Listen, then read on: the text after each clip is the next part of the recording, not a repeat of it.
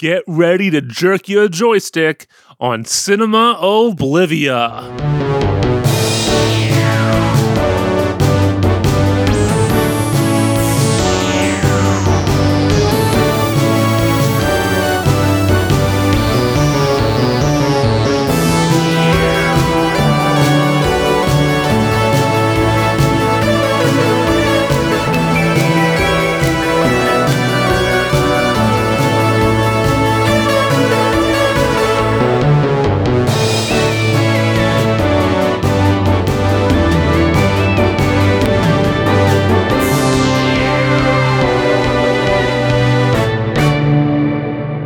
Hello and welcome to Cinema Oblivia, your podcast for forgotten, unremembered, tossed aside, discarded, out of date, and out of fashion films. I'm your host, James Eldred. And who's joining me today? It's Matt Cusick. Hey, Matt, who the hell are you? I am me. I'm not really anybody important, but I'm a friend of James's. I've known him since college. Yeah, Matt's an old college buddy and connoisseur, I would say, of terrible movies. Would that be correct? I've watched my fair share of bad movies, yes. You've watched an unfair share of bad movies. Last time I was at your house 2 years ago, we watched, Death Spa? Probably. That sounds like something we would have done. Yeah, that sounds about right, yeah. So, and also, with the movie we're talking about today, there's another connection. What do you do for a living, if you don't mind?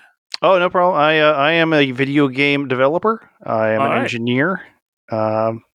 Probably nothing anyone's heard of unless you're 3 years old. So I'll leave it at that unless you ask me for more. That's okay. If you don't want to go into it, we don't got to. Last episode, I was subjected by Shane Bettenhausen to watch The Apple. Now I am subjecting pain onto another person by asking my friend Matt here to watch the 1983 just banger of a movie, Joysticks. Matt, have you heard of this movie before I asked you to watch it?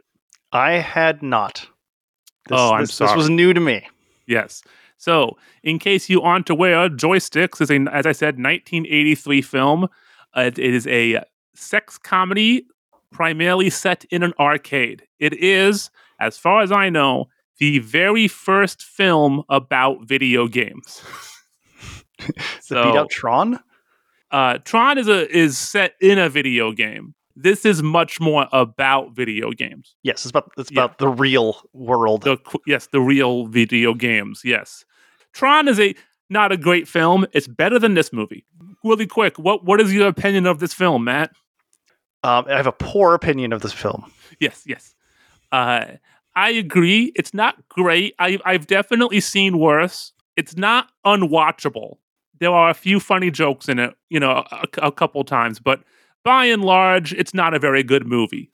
I would say it has aged better than a lot of sex comedies. Yes. Yeah. There's only one scene that's straight up morally reprehensible, as far as I can tell. You compare that to something like Revenge of the Nerds, which is just, you can't watch that now. No, just leave that one in the past. Yeah.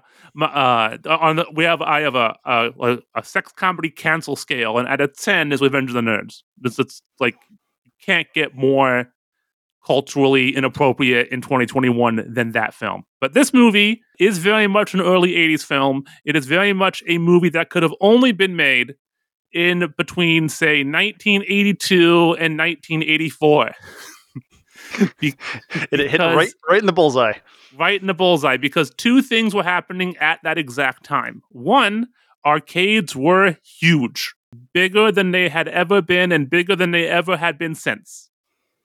There were, according to looking up on the varying sources, but well over 10,000 arcades in America in 1982. This is the golden age of the arcade. We were both young, because Matt and I, we almost have the exact same birthday. We're off by 1 day. So that's great for cultural touchstones. But when you were really little, Matt, did you go to arcades? When I was very little, the only experience I ever got of anything close to an arcade was trips to the mall. Yeah. Because most malls back in that era had a small arcade, and it's not really what you would call a social hub. It was just a place to go while your mom was shopping for clothes. Yeah, the arcade in Toledo in the Northtown Mall was the electronic experience, and my dad used to take us there when after my parents got divorced the first time. He would go there because my dad was, looking back, a gigantic nerd, and he loved to play Centipede. It's a good game. Yeah, it's a good game. So I was spending, even when I was probably 5 years old, a good amount of time in an arcade. What's your favorite like golden age arcade classic? Oh man, that's a good one. So I would have to probably go with now. I'm going to blanking. Bosconian is a good game. Okay, what's it called? Bosconian, I believe, is the name of it. Okay. And then there's why am I blanking on this? I live, I hunger. It would taunt you from the arcade. Oh, 47-way joystick or whatever. Sinistar. Yeah, Sinistar. Thank you. I can tell you that it had a high number directional joystick, but not the friggin' name of it. We're getting old. My go-to early one was always Missile Command, and it's a good game. Yeah. I guess a little bit later Marble Madness. So I guess I like trackballs. Yeah, that was. And I guess Centipede would be one of the trackball games. Centipede, yeah. I also liked. My arcade had that weird Pac-Man game that was also a pinball machine. Yeah, so I was. Well, maybe we can talk about that later once we talk about the movie, because I noticed something like that in that arcade, and I was that arcade's great, yeah. But arcades were huge then.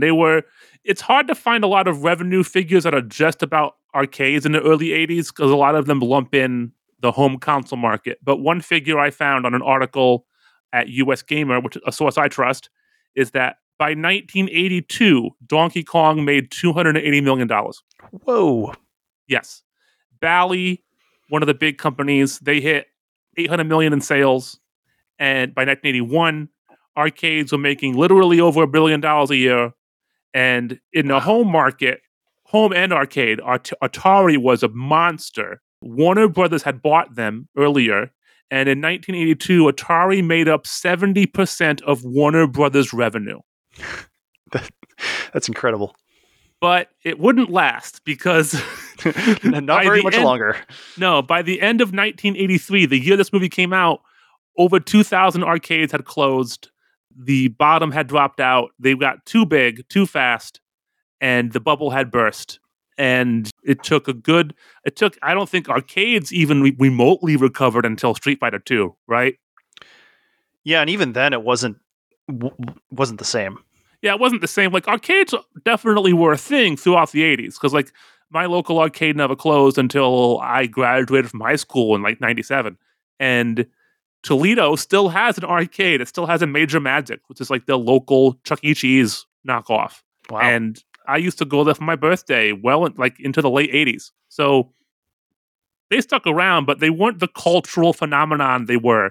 Like, they were arcades were a Time magazine cover story in 1982. It's very hard to. I hate to use the word zeitgeist; it's overused, but they were as much a part of early 80s culture as disco was a part of late 70s culture. Sometimes, often combined.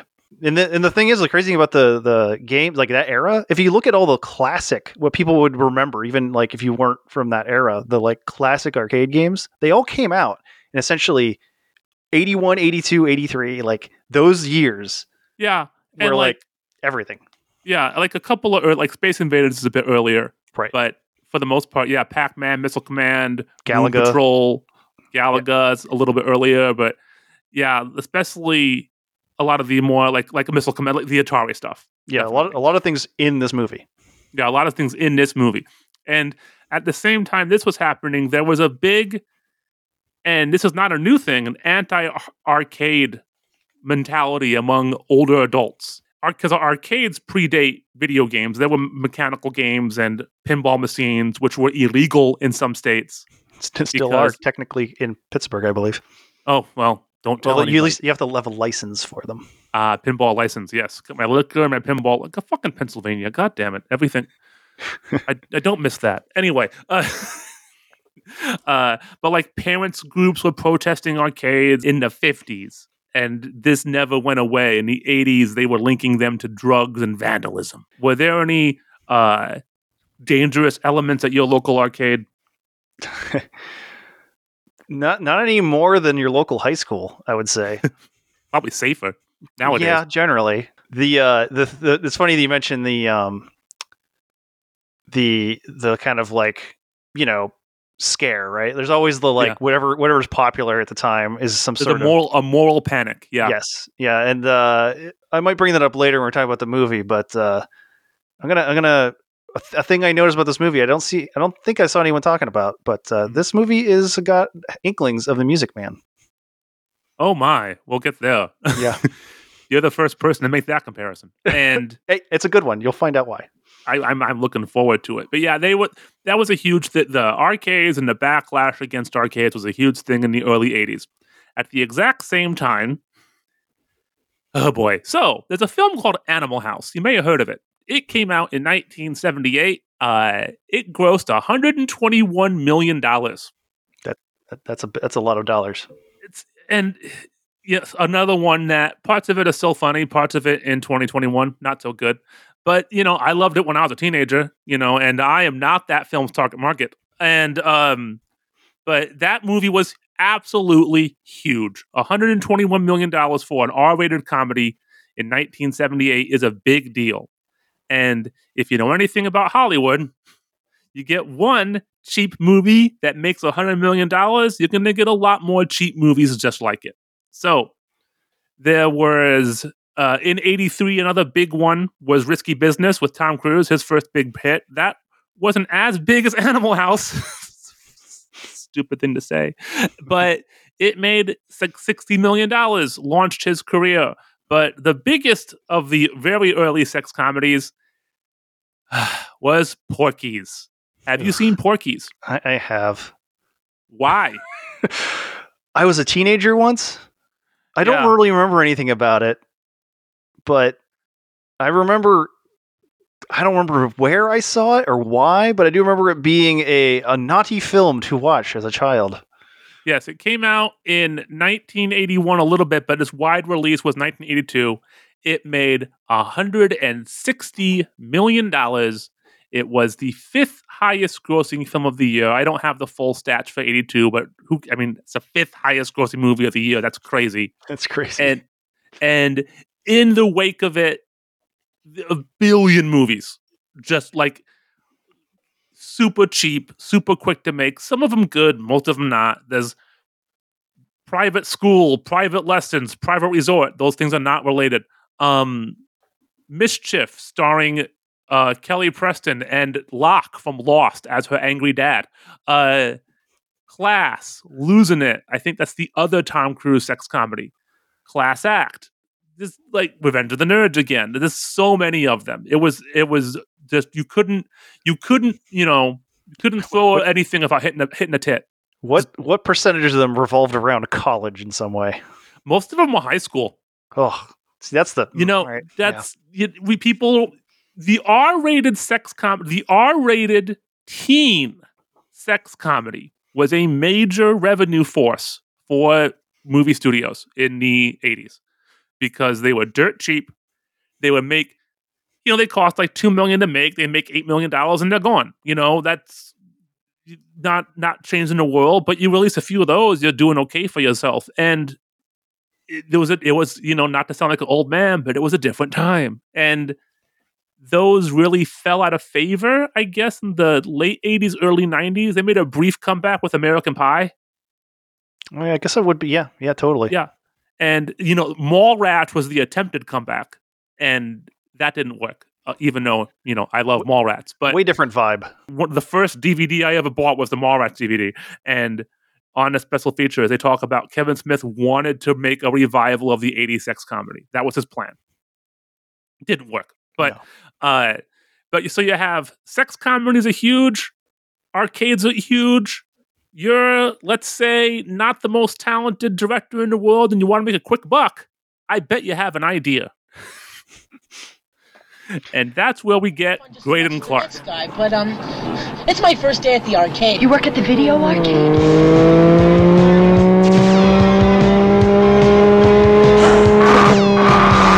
He refuses to close that horrible video arcade. Daddy, would you like to get out of my way, okay? I am laying down the law about that arcade, young lady. I don't want the police to know anything about this, but I got an idea. If I want to go to the arcade, like, I am going to go.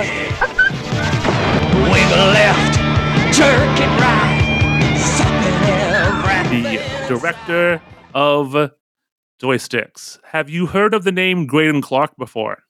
Never. I think our bad movie, if you took my bad movie taste and your bad movie taste, there'd be a Venn diagram and there's an overlap, but I tend to go for, like, I don't say bad. I like vintage cheese. You like trash. Trash, yes. Yeah. So he's done both. He directed, I think his earlier films are better. He made a movie I've always wanted to see, a blaxploitation film called Black Shampoo. And that's a name. It is a parody of Shampoo, starring Warren Beatty. So that's why it's called Black Shampoo. It's about a black hairdresser who just kills all kinds of people. He made Satan's Cheerleaders. That sounds like something I would have watched. I'm surprised you haven't. There's you know what? I may have. I've watched a lot of stuff. Yeah. So I've watched and forgotten a lot of stuff. Yeah. Uninvited, which is a killer cat movie. Good NES game. He made Wacko, which is a terrible horror comedy. Probably his most of note early film that I know of is Without Warning. Without Warning is a movie about an alien hunter that comes to Earth to hunt people. Okay. It's not Predator. It came out before Predator. Nice. And it has Jack Palance. Oh, all right. Yeah.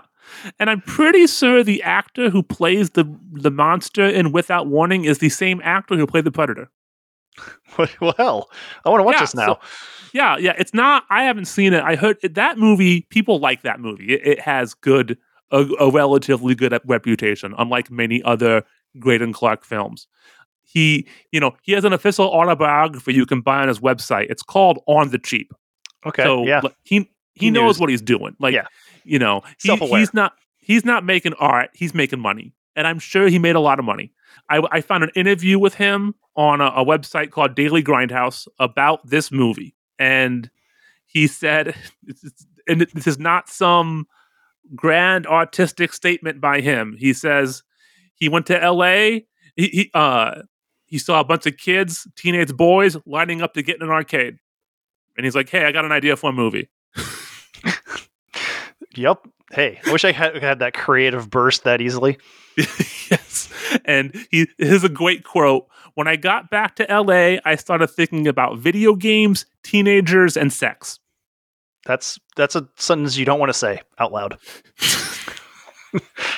It was a different time. And he read an article about a mom who was upset that her kid was at the arcade too much. You put all that in a blender, you get this movie. And they filmed it really quick. Yeah, I did notice on the great resource Wikipedia, which who knows, I think it did have a source. 13 days for production on this. Really, that many? I was thinking, wow, that's not that many. But my reference is my wife works on films, so like 13 days is crazy short. Yeah, especially for a movie that has quite a few people in it. Like, and a lot of scenes, different locations. Locations are the big ones. Yeah. Well, big crowd scenes, like not that big. I would imagine they filmed all the arcade stuff in like 2 days. And right. This bam, bam, bam, second take. What's that? Yeah. You could tell that there was definitely no, we'll stick with that take. Yeah. But, he didn't make it alone. He had kind of a crew of people that worked with him. He had two people, Mikey Epps, who goes by Mikey as an adult, and Curtis Birch. Those are producers who also co-wrote it. Mikey Epps didn't do anything really. He has a small role in the Robert Englund Phantom of the Opera movie. Oh boy. Yeah.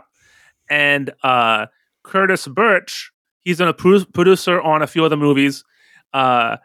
He wrote Ladybugs, the Rodney Dangerfield children's cross-dressing soccer film. Yes, I forgot about that movie until you just said that. I think Jack Kay's in that too, from 227. And he was, according to the IMDb, the assistant editor on Stunt Rock, have you seen Stunt Rock? I don't think I have, actually. Stunt Rock's an Australian movie. It's about a stuntman who's friends with a glam metal band. No, I have seen this.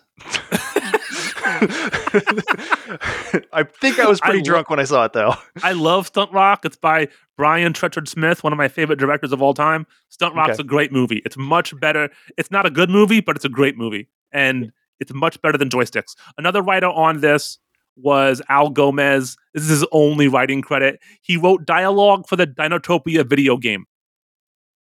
Sure. Yeah, sure. Why not? Yeah. So, hey, he got into video games eventually. Yeah.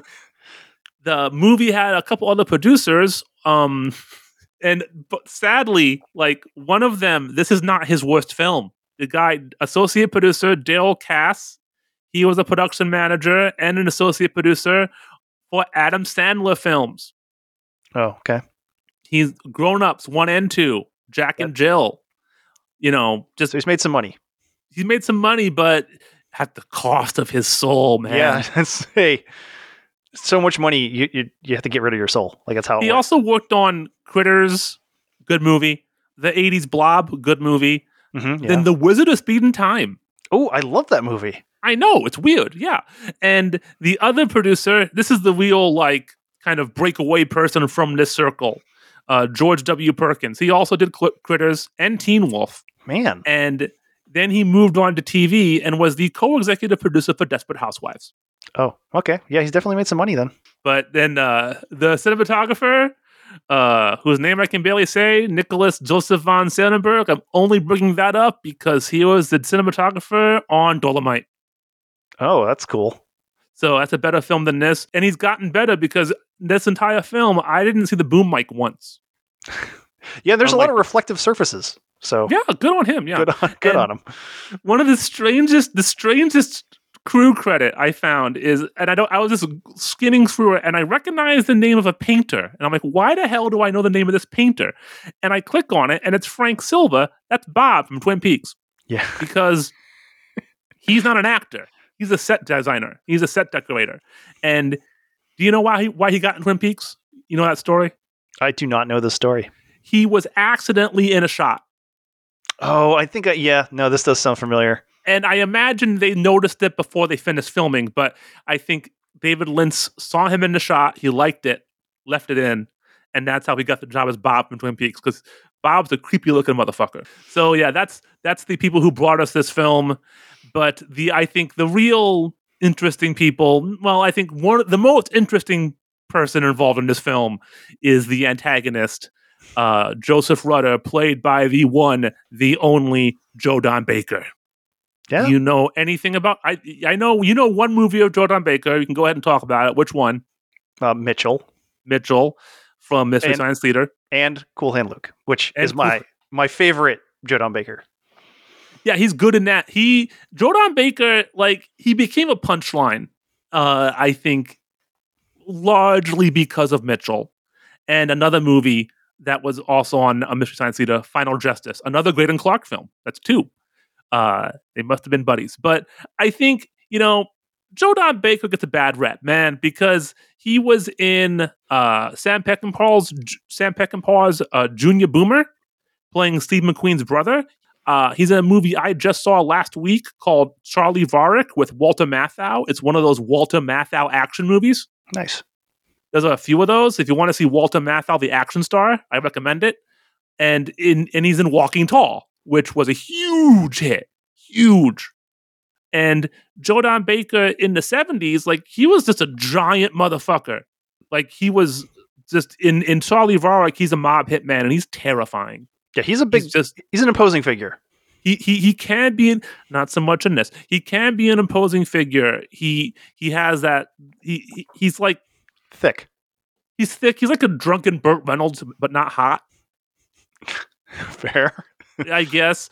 But he maybe, I don't know if he cash flow is a problem. I don't know what the issue is, but he's in a lot of garbage, and it's all sprinkled in throughout these big hits. Like you said, he was in Cool Hand Luke. Yeah. And the year after he was in this, he was in The Natural. Yeah. Yeah. So maybe he needed a paycheck. Maybe he's just not very discerning. I don't know. He's like, yeah, sure. Yeah, but he couldn't have gotten much money for this movie. No, I can't imagine. Yeah, I would imagine a good chunk of the budget was paying him. I'm assuming he will.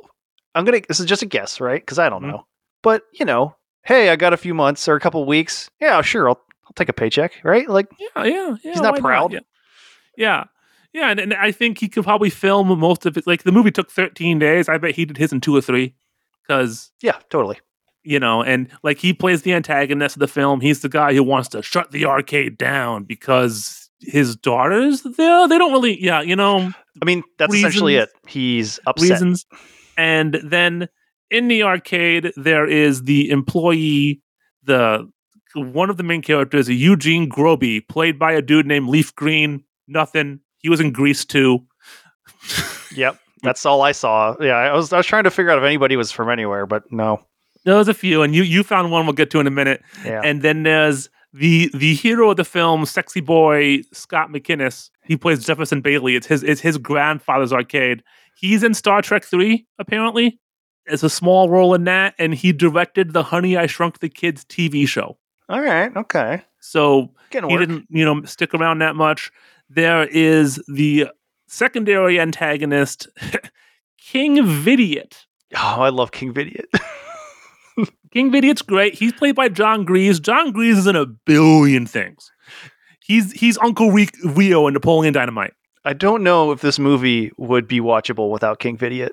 Yeah, King Vidiot takes it a long way in his little crew. They're adorable. They definitely do a lot. He brings a lot to it. There are a lot of supporting roles. They bring a lot to it. The Joe Don Baker's nephews. Yep. Arnie and Max.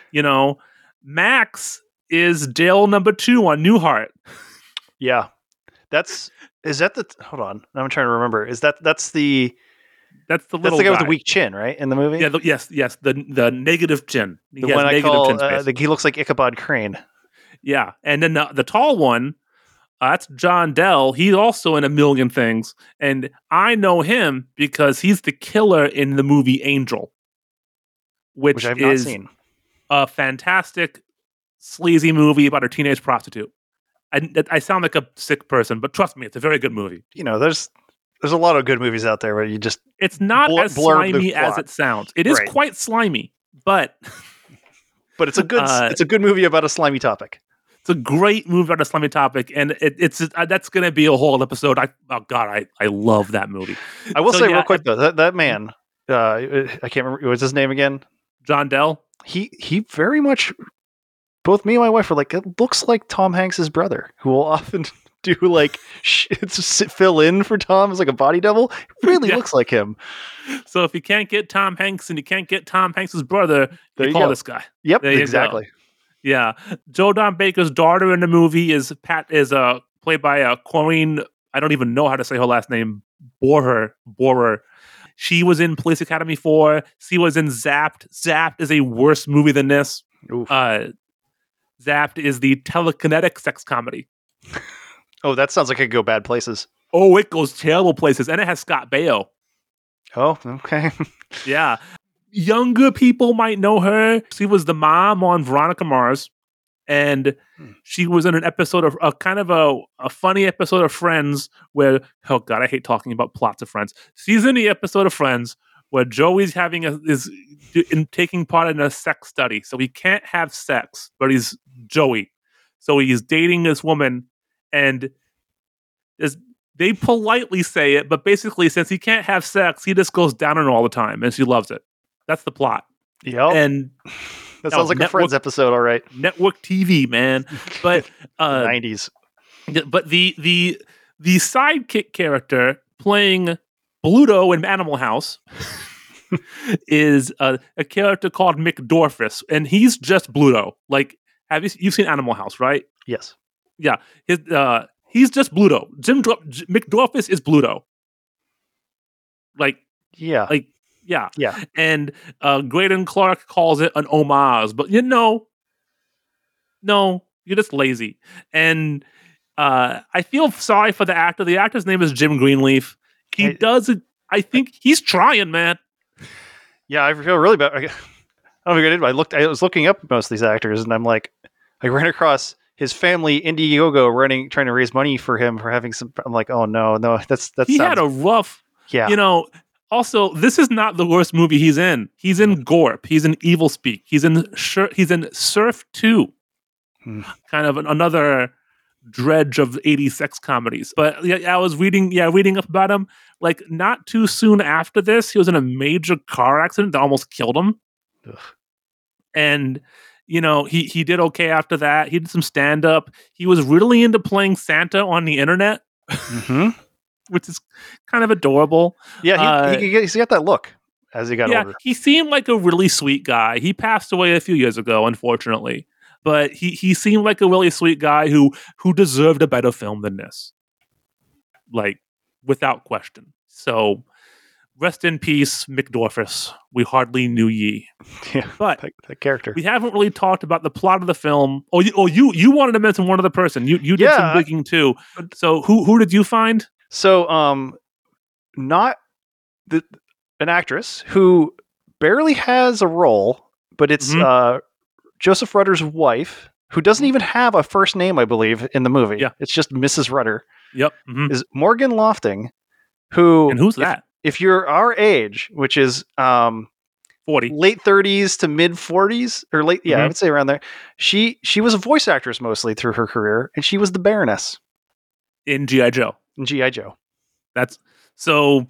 I know a lot of straight boys out there. They're fans of her. So if you want to see what the Baroness really looked like, but yeah, it's kind of incredible. She was in G.I. Joe. She was in Transformers. She was in Gem. Like. She was in a lot of the hot properties back in the 80s. From what I've always noticed about voice acting, if you get in and you're good, you're in everything, especially in the 80s. Yeah, there's definitely some names that have been around. Yeah, like Frank Welker type people who are just in 8 billion things forever and ever and ever. So good on her. I'm glad she didn't stake a career on joysticks. Because that would have been bad, but joystick. Video joystick. Please let me have a corner. Video joystick. I got to have a corner. Totally awesome video games. Here they come. There they go. Humanoids, UFOs. All day, all night. In this episode, usually I don't get too much into spoilers on a movie because I think you should see it. This movie, not that important. If you're super sensitive about spoilers, turn it off now. Subject yourself to it on Amazon Prime or IMDb TV, where it's free, so you don't have to pay for it at least. Just commercials. And then come on back, where we will give you the deep dive into joysticks, which sounds kind of gross. Anyway, but yeah, the movie. So, oh god, what is the plot of Joysticks, Matt? Good luck. There's an arcade. Yes, good job. Mm-hmm. And there is a 16-year-old high school girl that is in the arcade that the father finds out and disapproves of. So in order to stop this from happening, he tries to get the arcade shut down by the mayor. Yes. The end. And pretty much, yeah. Yeah, pretty much. And if you're thinking, boy, that doesn't sound like much of a plot, guess what? You're right. Yeah. Large portions of this film just kind of meander by. Like, has two endings. The entire opening, like the girl is not a main character. She's barely in a movie. Like this teenage girl speaking in the worst fake Valley Girl accent like ever. Yes. God, daddy. That's exactly it. You nailed it. Hey man, I'm glad my lack of R pronunciation pays off sometimes. And she but the movie starts with Eugene, the nerd. Like Eugene is the every nerd. He wears a vest and like garish pants and has greasy hair and glasses. And he's going to the very first scene. So the opening credits of this film tell you what it's about, because it's a woman barely wearing a shirt and clothes and shorts playing video games. Right? That's it. Yep. And with the amazing song "Totally Awesome Video Games." The soundtrack to this film features a bunch of songs about video games by a band called Legion. I know nothing about them because if you go to Discogs to look up Legion, there are 85 bands called Legion. This is number 56 on the Discogs ranking on the Discogs website. There's no credit to who they are. The songwriters did some other stuff, nothing major. One of the producers on the soundtrack ended up working with the Runaways, so good for her. One of the songwriters wrote for one of Tina Turner's bad albums. The lyricist was not very creative. Totally Awesome Video Games. Literally a line in the song.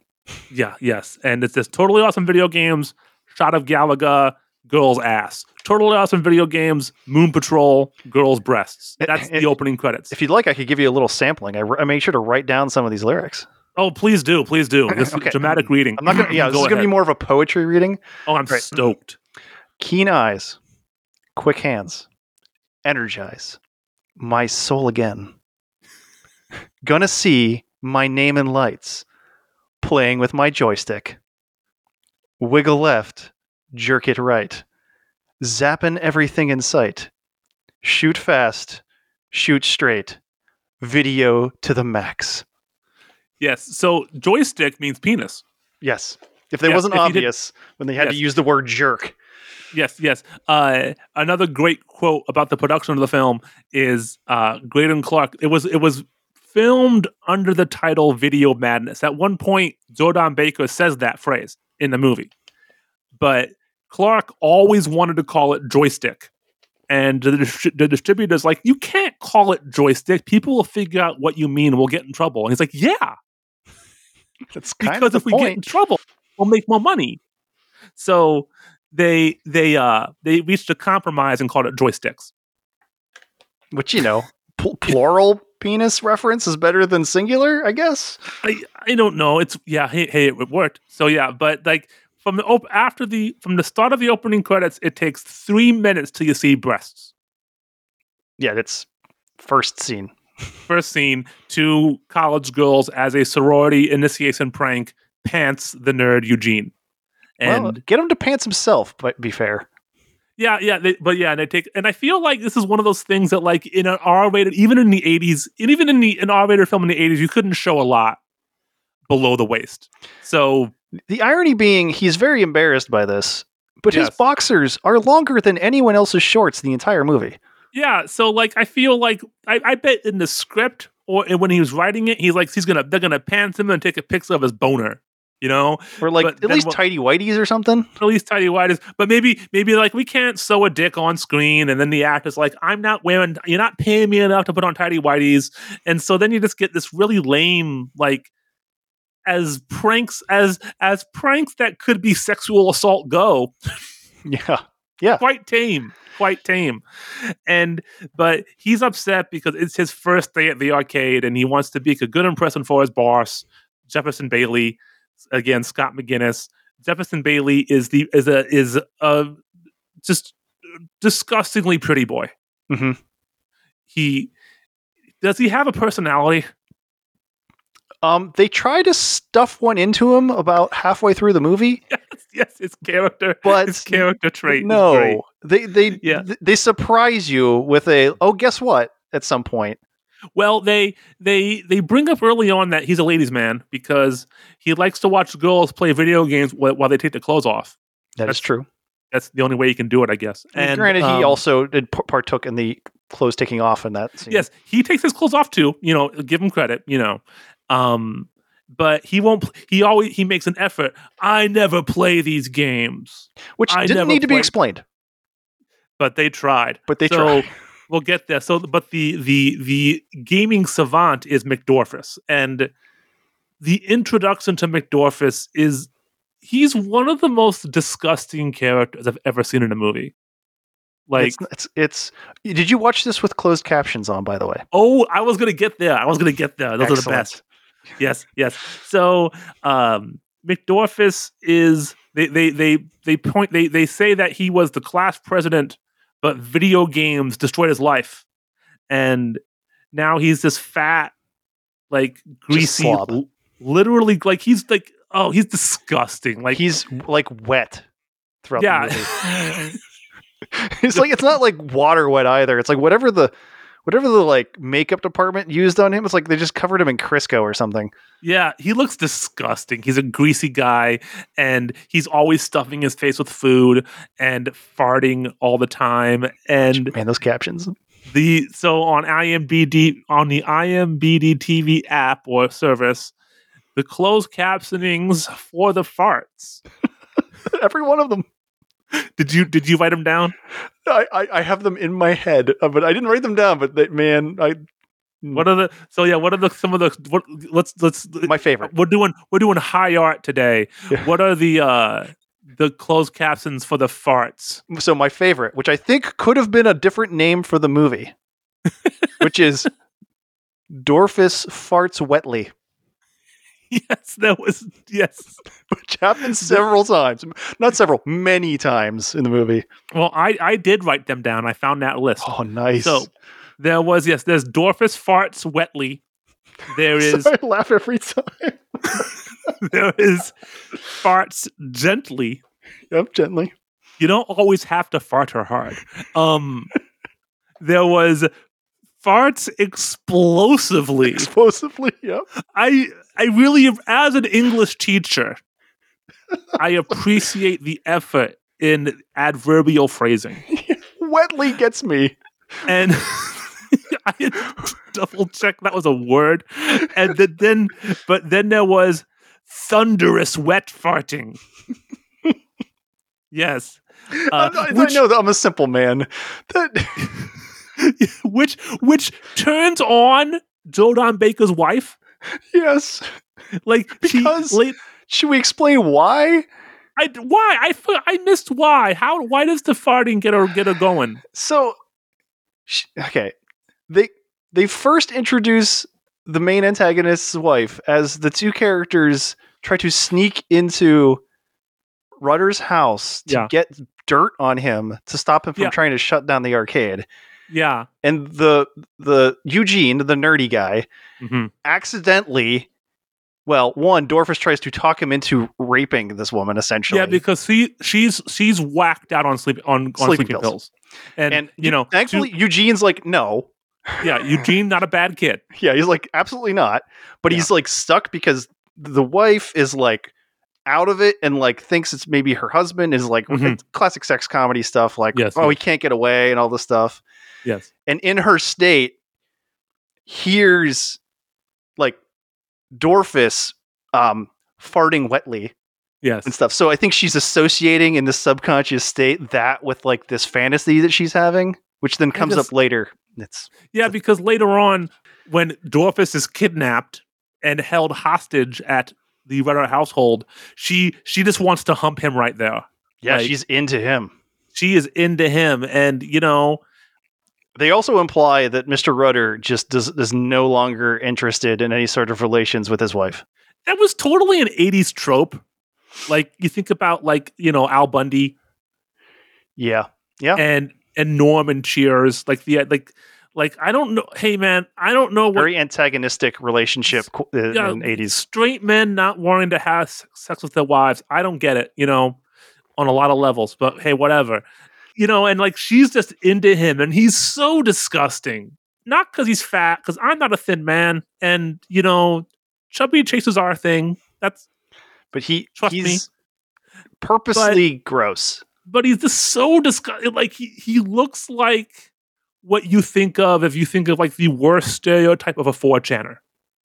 Yeah, and like they go out of their way to explain that he's gross and doesn't care. Like, he won't wash his hands when handling food and stuff. Like, and it's not needed in the movie.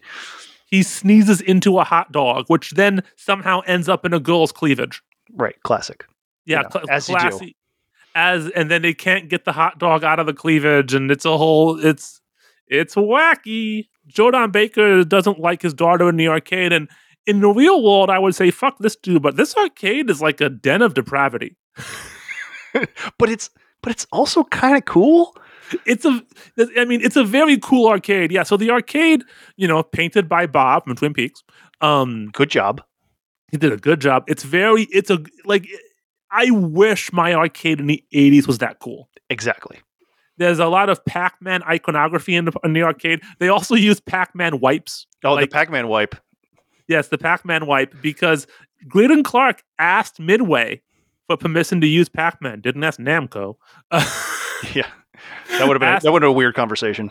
Asked Midway. They said yes, but you have to show some games. So, like, when there are gaming tournaments in the movie, they play Satan's Hollow, Mm-hmm. and it's Super Pac-Man. Yep. On a very elaborate wizard style stage prop arcade controllers. I'll give the movie credit. That's a good idea, because if you just have two guys playing in front of two arcade cabinets, you can't see anything. It's true. Yeah. No. So they make this elaborate projection system with these giant joysticks. No pun intended by me. Pun intended by them. Yes. And especially the shots that they have showing that, like, they're jerking them sticks hard. Oh, yeah. And also, fast. Those controllers would be incredibly hard to use for the types of games they were playing, but I don't want to get into details of that. Yes, factually speaking, there's a problem there. But yeah, it is a cool arcade. Like, what are some of the games you saw? Okay, man, that arcade had like the hits of the early 80s. Like, yeah.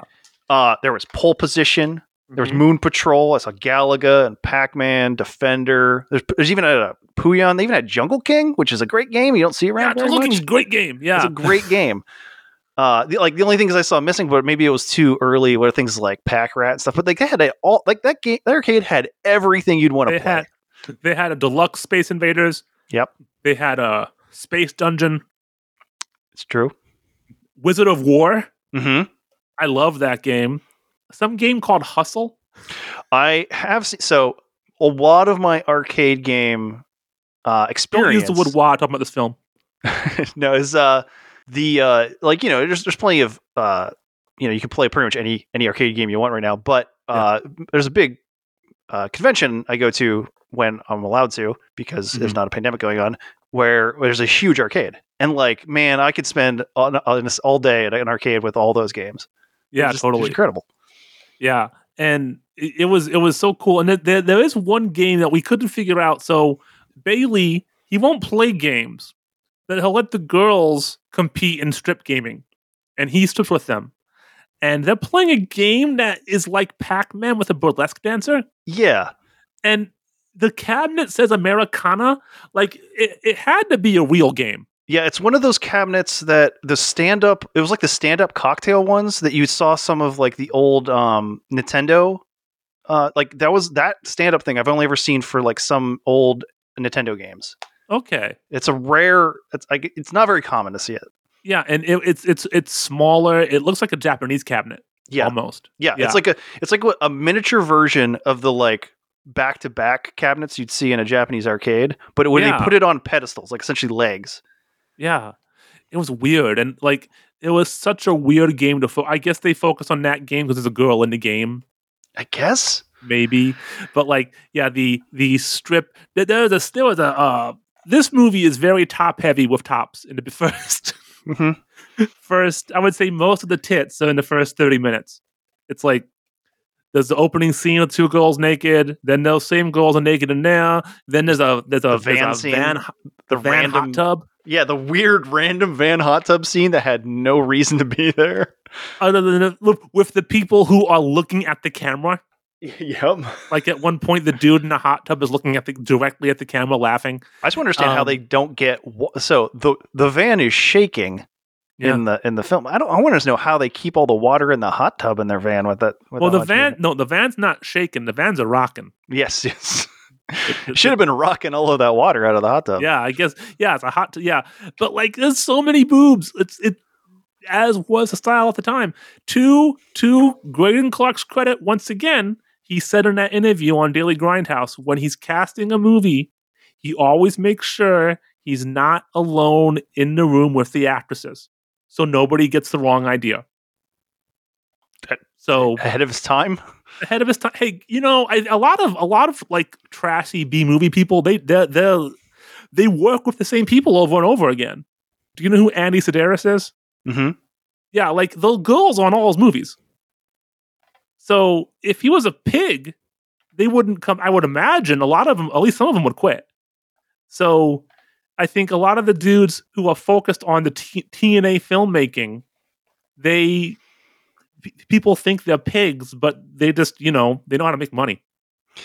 Yeah, I mean that's I wouldn't say it's common, but that's the same thing in like slasher films and stuff, right? Yeah, like, yeah.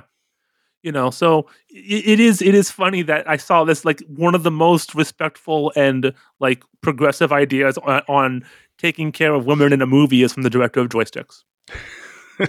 It's So but like throughout all this, like that's when the Jordan Baker comes. He sees the naked woman there. He gets angry. His stupid nephews wear drag. Yeah, that was a thing. That was a weird scene where I couldn't tell if they were trying. I don't know. I don't think it's a gay joke, other than King Vidiot part. We'll get there to 1 second.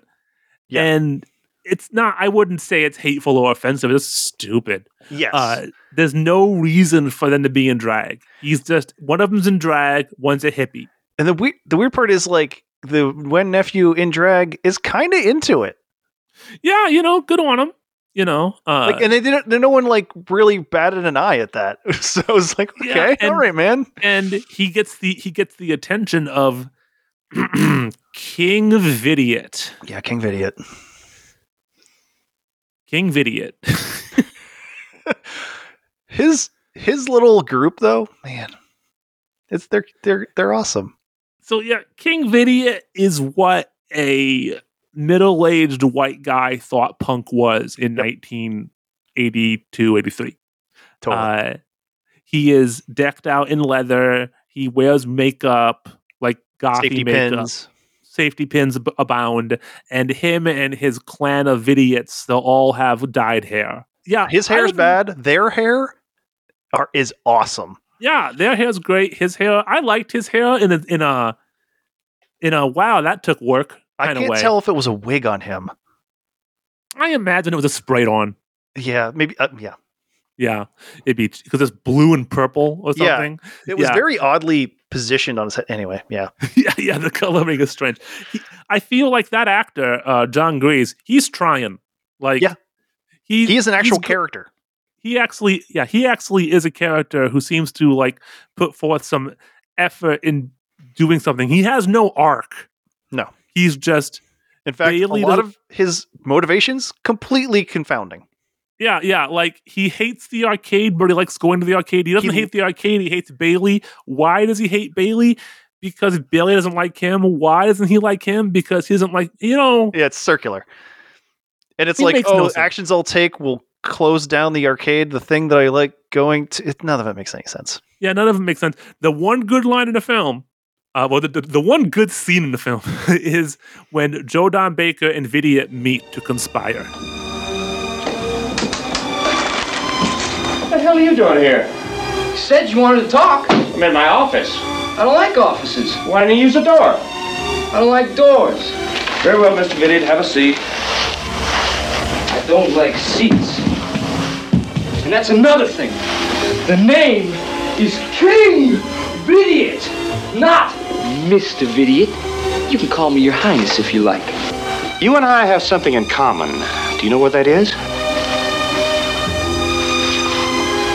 We both like to hang out in public bathrooms. No. We both hate that arcade. Wait a minute, man. I love the arcade. Then let me put it another way. We both hate Jefferson Bailey.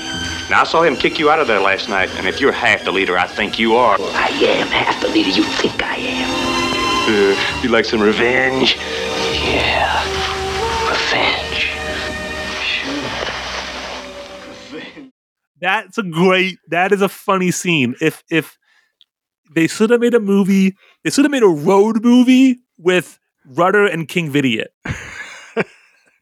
I want would the watch sequel where it's them forced to do something in the town because the mayor is now on the arcade side.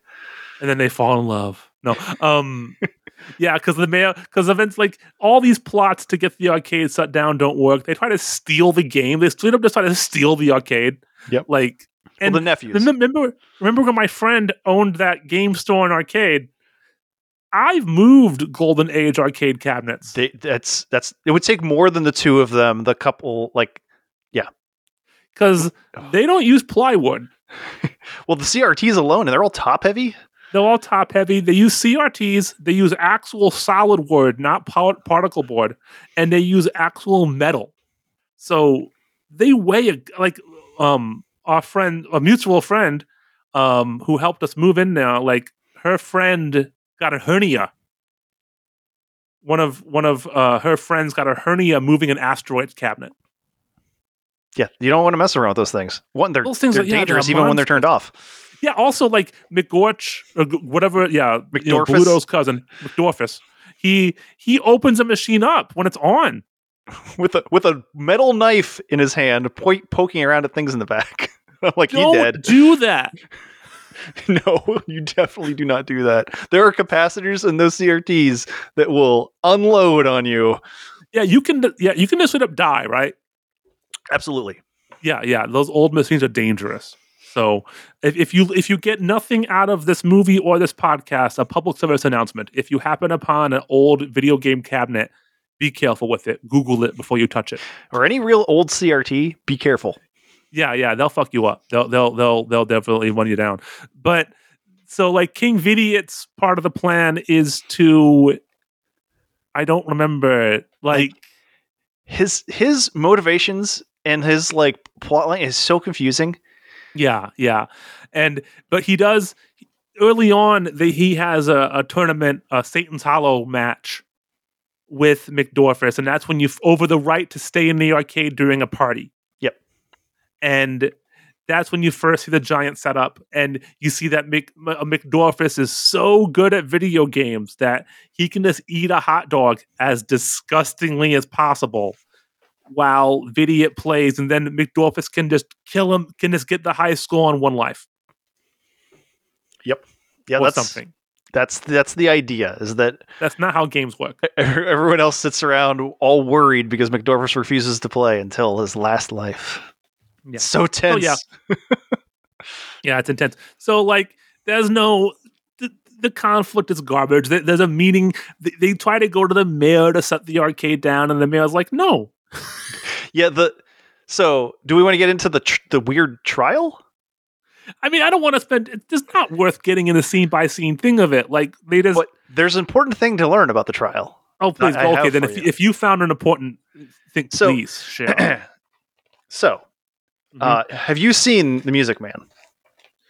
No, I haven't. Okay, so The Music Man. It's been a while since I've seen it, but thankfully my wife was watched with me twice. This movie. Hi, Liz. And there's a line that is said specifically. Well, okay, so first things first. The name of the town. It's River City.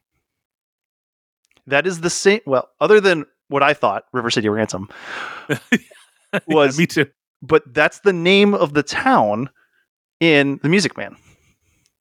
So is Joysticks a low key remake of Music Man? So there's a song in The Music Man where he is essentially trying to distract the townsfolk about other stuff he's doing by getting them to hate on a pool hall in the same way that Rudder is trying to shut down. Essentially, he's like, this pool hall, it's distracting your kids. It's awful. It's a den of depravity.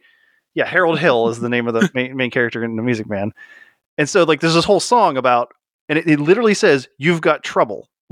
The line in Joysticks is the same exact line that Harold Hill sings about the pool hall in The Music Man. Music Man is a very common high school musical, right? Yes. In fact, I believe the first time I saw it was at a high school. So that might be one of the writers. I am not going to give the writers enough credit to say that they were Broadway aficionados. I think one of them knew the Music Man and just stuck it in there. I will say that I believe at the end of Music Man, a trial occurs similar to what occurs in this movie too. That's the kind of tied up because like the "You Got Trouble in River City" is a line that's stated at this trial. Music Man is also the inspiration for the monorail in The Simpsons, right? Yes, exactly. Okay, yeah. If for people who might not know the Music Man, that gives them a kind of a rough idea. It's about a con man. Yes, he's trying to, yeah. Anyway, it's a thing that I was like, I think they did that on purpose. Yeah. That's crazy. Who knew? You did. Good job. Because I said, I think Joysticks isn't like a low key remake of Music Man. It's like if Music Man was told from the perspective of the pool hall that Harold Hill was distracting everyone to buy. By a man, and the owner of the pool hall really likes tits. Yep. Yeah. I mean, they're kind of implying that in the musical anyway. Oh, okay. I didn't know that. Yeah. Den of depravity, really. Like all your kids are doing awful things at this place. But like the whole thing is ridiculous because none of it matters because the mayor's like, no, fuck you. We can't close an arcade because you're angry at it. Yeah. And they've done nothing illegal. The movie should just end there. Yeah, that's the end of the movie, right? No, except it's only an hour in. It's only an hour 10 in. It feels like it's 2.5 hours in. Yep. But they're like, no, for no reason, Bailey agrees to have a video game show off. And if they win, then Rudder will leave them alone, and if they lose, they'll close the arcade. Yeah, I think the idea being is that Rudder is hell bent on ruining their lives and was going to keep bothering them. So, like, the only way to get him off their back is for some reason he'll agree to a video game contest, which just is murder him. Just murder him. It's fine. Don't worry about it. But Bailey can't come. So they know that McDorfus will win again. So they kidnap McDorfus. And so Bailey has to compete. But Bailey, man. Plot all of a sudden. Video games killed his girlfriend. Not really, but almost. So my favorite shot in the film is the flashback of Bailey and his girlfriend. They're both buck naked. All the candles. With the candles on the video games. And they're just like making love. Like they're not even fucking. They're making love. Yeah. Like it's passionate. Soulful. Surrounded by video games and candles. Yep. There's like candles literally on every possible surface. On every possible surface. It looks like a scene out of Phantom of the Opera. There's like it's the phantom of my joystick, baby. And her girlfriend's dad comes in and catches them. And now, whenever Bailey looks in a video game monitor, he sees the dad in the reflection, and he just can't play video games anymore. Makes him sick to his stomach. That doesn't. He wasn't playing video games when it happened. He was fucking. You think that would give him the trauma? Exactly. We said the same thing. It's like, why that and not sleeping with women is being the trigger? Yeah, and he still loves this girl, right? But he has no problem strip video game threesome.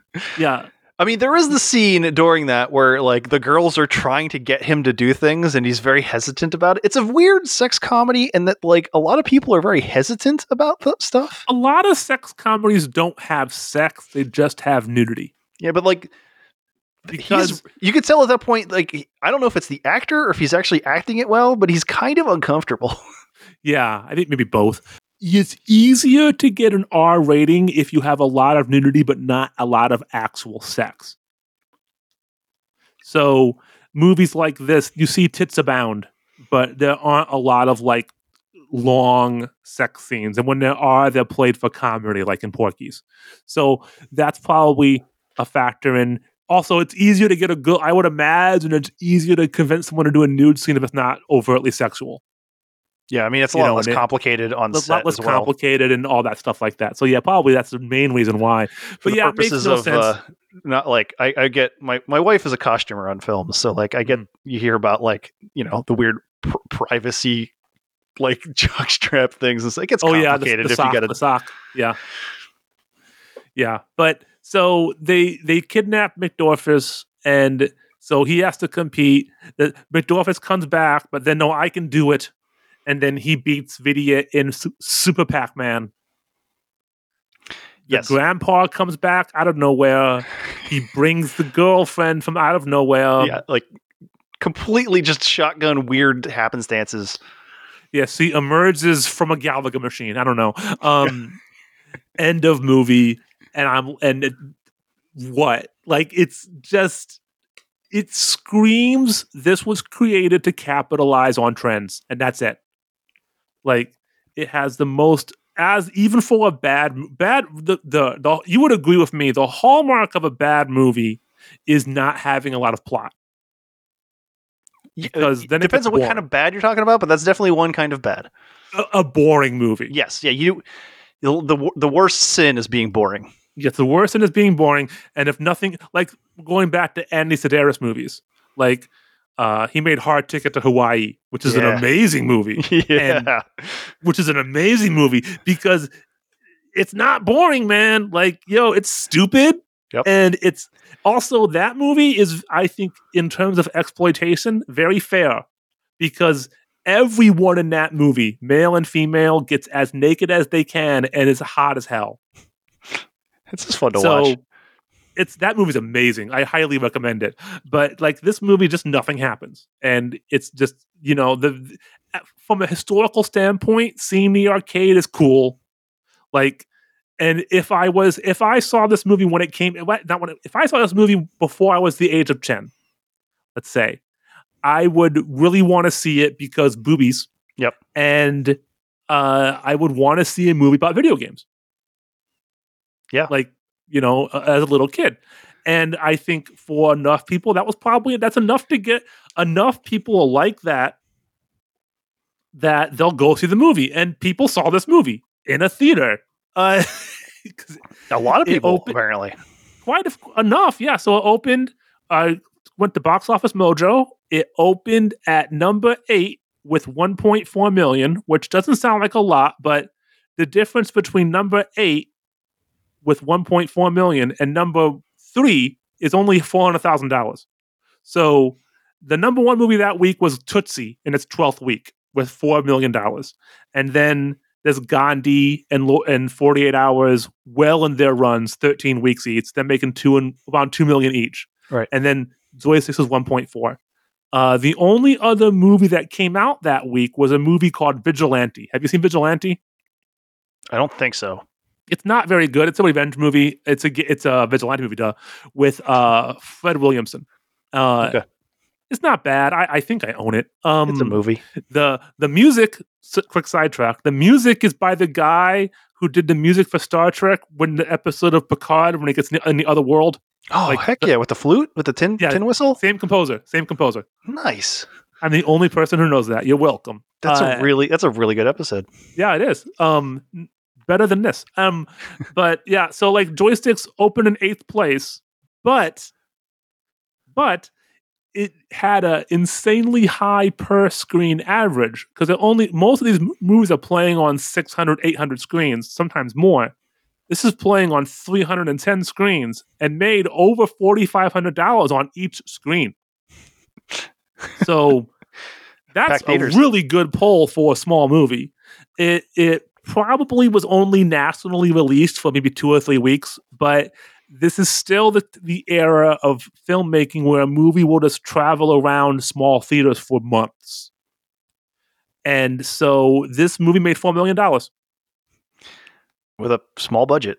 With a very small budget, I have to imagine. And yeah, it made its money back, like no question. And then some. Graydon Clark said he made a lot of money off of it. He said the production company that he worked with went bankrupt the following year, unrelated to this. But he said it did very well. It did not do well with the critics. Surprise. Now, so critics never liked sex comedies. They even, I think, because they're bad. But like, movies like Police Academy and Porky's, they're not going to get good reviews. And I'm going to say Police Academy and Porky's, both better than Joysticks. So yes. I had to do deep digging. There are not a lot of contemporaneous reviews of Joysticks on the internet. So I had to dig into newspaper archives. And I found a few from Jay Carr at the Boston Globe. Joysticks is the sort of film that gives sublimation a bad name. It doesn't do much for video games either. Yeah. Seth Rietveld from the Santa Clara Signal. One-dimensional silliness is the order of the day in Joysticks. And another film, Lone Wolf McQuade. Also, I've seen Lone Wolf McQuade. It's better than Joysticks. It's too bad they're not a double feature because each is worth less than half the admission price. Ooh. Variety just simply says, not funny enough to justify its existence. Wow. Damn. And my favorite was a dude, Chris Walters, in the Austin American Statesman, who refers to the film as joystick repeatedly, not joysticks. That's how little he's going to get in trouble. That's what they wanted originally, right? So yes. The really appalling aspect of Joystick is that it was apparently written and directed by people who would be outgunned in a battle of wits with a bucket of mud. So yeah, not a critical darling. That's harsh. It's harsh. The movie fell into kind of a, I assume it got a VHS release, but not a very big one because my dad's store never had it. Wow, that's actually surprising. This seems like perfect video store material. I think the distributor went under. Yeah, well. And so that makes it harder. It was on TV a lot. It was on the movie channel a lot. Looking through old newspapers, it was on the movie channel like 3 times a day. So that's too many times. If you grew up in the 80s, that's probably how you saw it if you had cable. It's like that movie Hots, that topless female football movie. Yeah. That was on HBO like every day. And so like everyone's seen it. But yeah, and it's just it fell into obscurity, and it's kind of, I think, just recently got re-released. The soundtrack got re-released on vinyl. For reasons? And I didn't buy it. And that, you know me, that's saying something. Yeah. Yeah. I mean, I kind of love that first opening song, ironically, but I wouldn't buy a vinyl of it. You can it's on a label called Eczema Records. Ugh. I know. Brought to you by McDorfus. Now, just to make sure it's clear here, because you're definitely the vinyl connoisseur, but I've gotten into a little bit over the last year or so, and I bought the Decoder soundtrack. So, like, I bought some weird movie soundtracks. I bought just this month. I bought the soundtrack to Cue the Winged Serpent on vinyl. Okay, and I own the Howard the Duck soundtrack. Well, that's Howard the Duck you love. Yeah, I do, but it's just an example. I own that on LP. I own the 12-inch single on LP. I own the 3-CD deluxe reissue that came out last year, and I own it on a Japanese cassette tape. This is the least surprising thing you've ever told me. Exactly. So, like, if anybody's going to buy a dumb soundtrack, it's me, is what I'm saying. I'm no. You have their art on your walls, so... Yeah. I used to have the soundtrack to the Beastmaster on my wall. I'm a fan, but I'm not going to buy. Now, that being said, if there was like a 1983 release of the soundtrack, and I saw it in a used store for $5, yeah, I'd buy it. Yeah, but I'm not spending new vinyl money on this movie. Nobody needs to do that. It's a shame that aside from Tron, this is really the first movie about video games. So yeah, and it's weird because it's more about the culture around the arcade. Yeah, and it's just a shame that there aren't many movies about that, because it was so quick. It was such a flash in the pan. Yeah, that they were gone, before anyone could make a movie about it. The only other movie I can think of that really shows arcade culture as a plot point is Nightmares. I've not seen that. It's an anthology film, and there's a part with Emilio Estevez as an arcade hustler, and he gets an arcade like a pool hustler, not like a hustler. That's a different movie, and he gets sucked into the game. It's kind of silly, but it does have some good vintage arcade stuff in it. But other than that, there aren't a lot of like old arcade movies. So like, if you could, what would be your ideal golden age arcade movie? Like, what would be in it, or like what would be the actual movie? How could that exist? Could that be a good movie about arcades that was like set in the early '80s or made in the early '80s, like with video games as a plot point, or would it be too? I think you could pull off a movie that maybe, right? You got some kind of Karate Kid-esque plot line. You got like the wizard, right? Like from like later in the, you do something like that for like made for like tweens, the teens. Like I think that could be pulled off. Some sort of like arcade competition.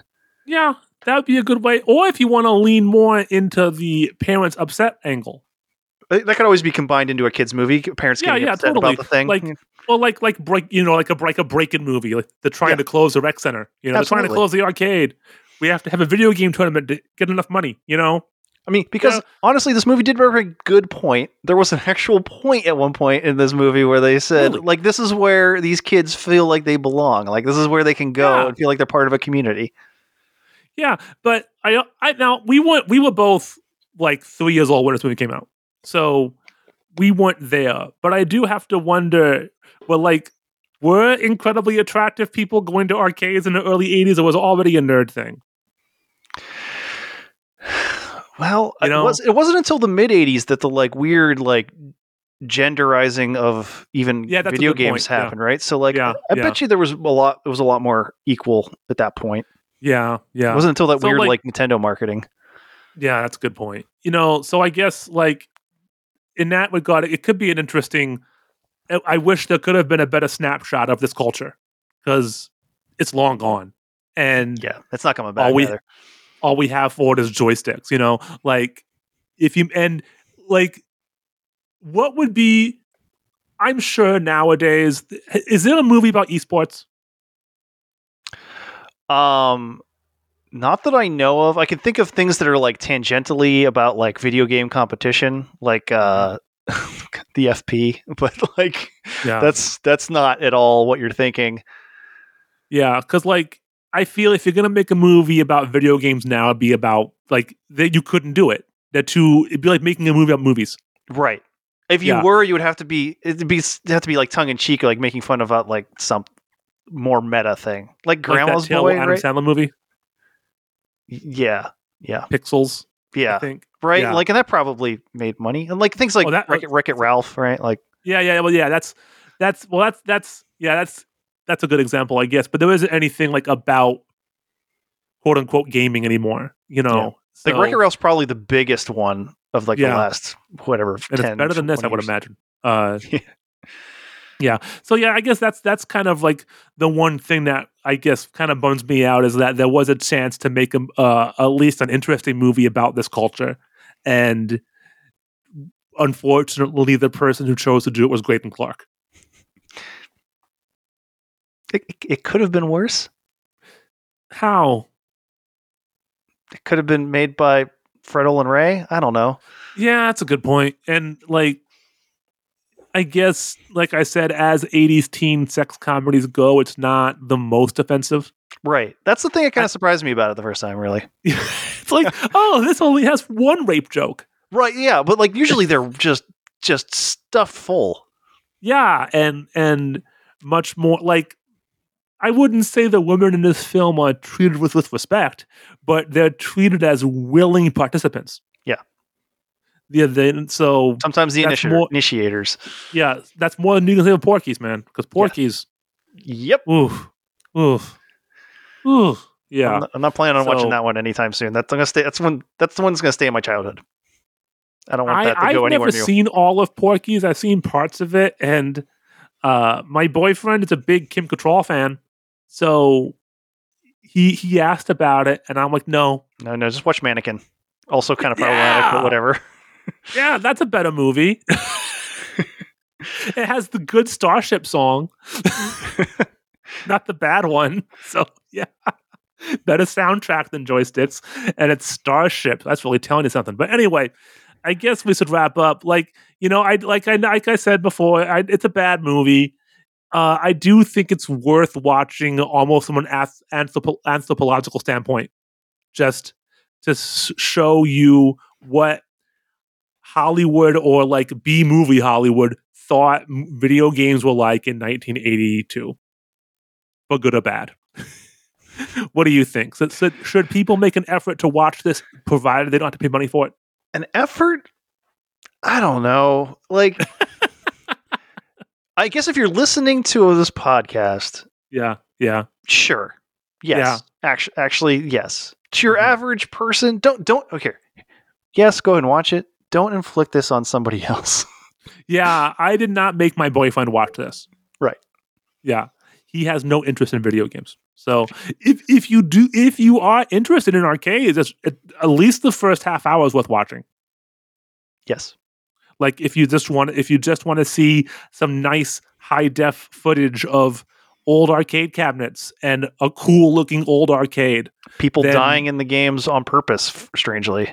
Yeah. You know, they don't. People who were filming the footage. They, you know, also in the opening credits, very good filmed footage of CRT monitors. I didn't really think about that, but you're absolutely right. Yeah, that's not easy. Yeah, and like the weird big screen thing they did, like they were composited over. They did a pretty good job. Yeah, whoever, because you got to do like refresh things. Like it's hard to film a monitor. Yeah, especially those old ones, especially with the games, with the way that they would refresh the. Yeah. So good on him. He did that right. I'll give Graydon Clark. He knows how to film Pac-Man. Now I really want to go back. No, this is too much. Maybe they had a way to get direct feed. And no, let's not go there. No, because you can see the reflect. No, because it's obviously. I think with the composite shot that might be a direct feed, but with the opening credits, that's obviously pointing it at a screen. Yeah. But it's done, like, I know it sounds like a silly thing to praise, but that's not an easy thing to do well in the 80s. Cinematographer of the era wouldn't have had that much experience with it, I'm sure. Yeah, you know, I'm glad that the cinematographer of Dolomite was able to do this. So yeah, but anyway, I'm going to wrap up now. Matt, I'm sorry. It's not the worst movie I watched this week. Yeah, what is this movie you watched this week? Extro 2. Extro 2. With John Michael Vincent, right? Well, yes. Funny enough, if you listen to episode 2 of this podcast, it was brought up. He was brought up. So, listeners of this podcast should get used to me mentioning John Michael Vincent because A, I like everything he did before 1981, and B, damn son, he shows up in places. What? He shows up. Yeah, he shows up. Yeah, you'll just be watching some shit. And like, what the fuck is John? God damn it! And now the theme from Airwolf is stuck in my head. Yep. That came up last night as well when I watched it. Hey, speaking of shit I own on vinyl. Okay, now we're going off on a tangent again. Anyway, thanks again. And anyway, so where can people on the internet find you if they want to? You probably shouldn't. Okay. Thanks again to my friend Matt for chatting about a terrible film. I really appreciate it. If you want to find me on the internet, again, you can find me on Twitter at Lost Turntable and on my website, lostturntable.com. I'm also on another podcast called Alexander's Ragtime Band. That's about progressive rock music. So if that's something that you're interested in, maybe you check that out. But thanks again for listening. I'll be back next week with a discussion of, I promise you, a better film. TV, those soldiers make me sick. All I'm asking you to leave me is my red joystick. My red joystick.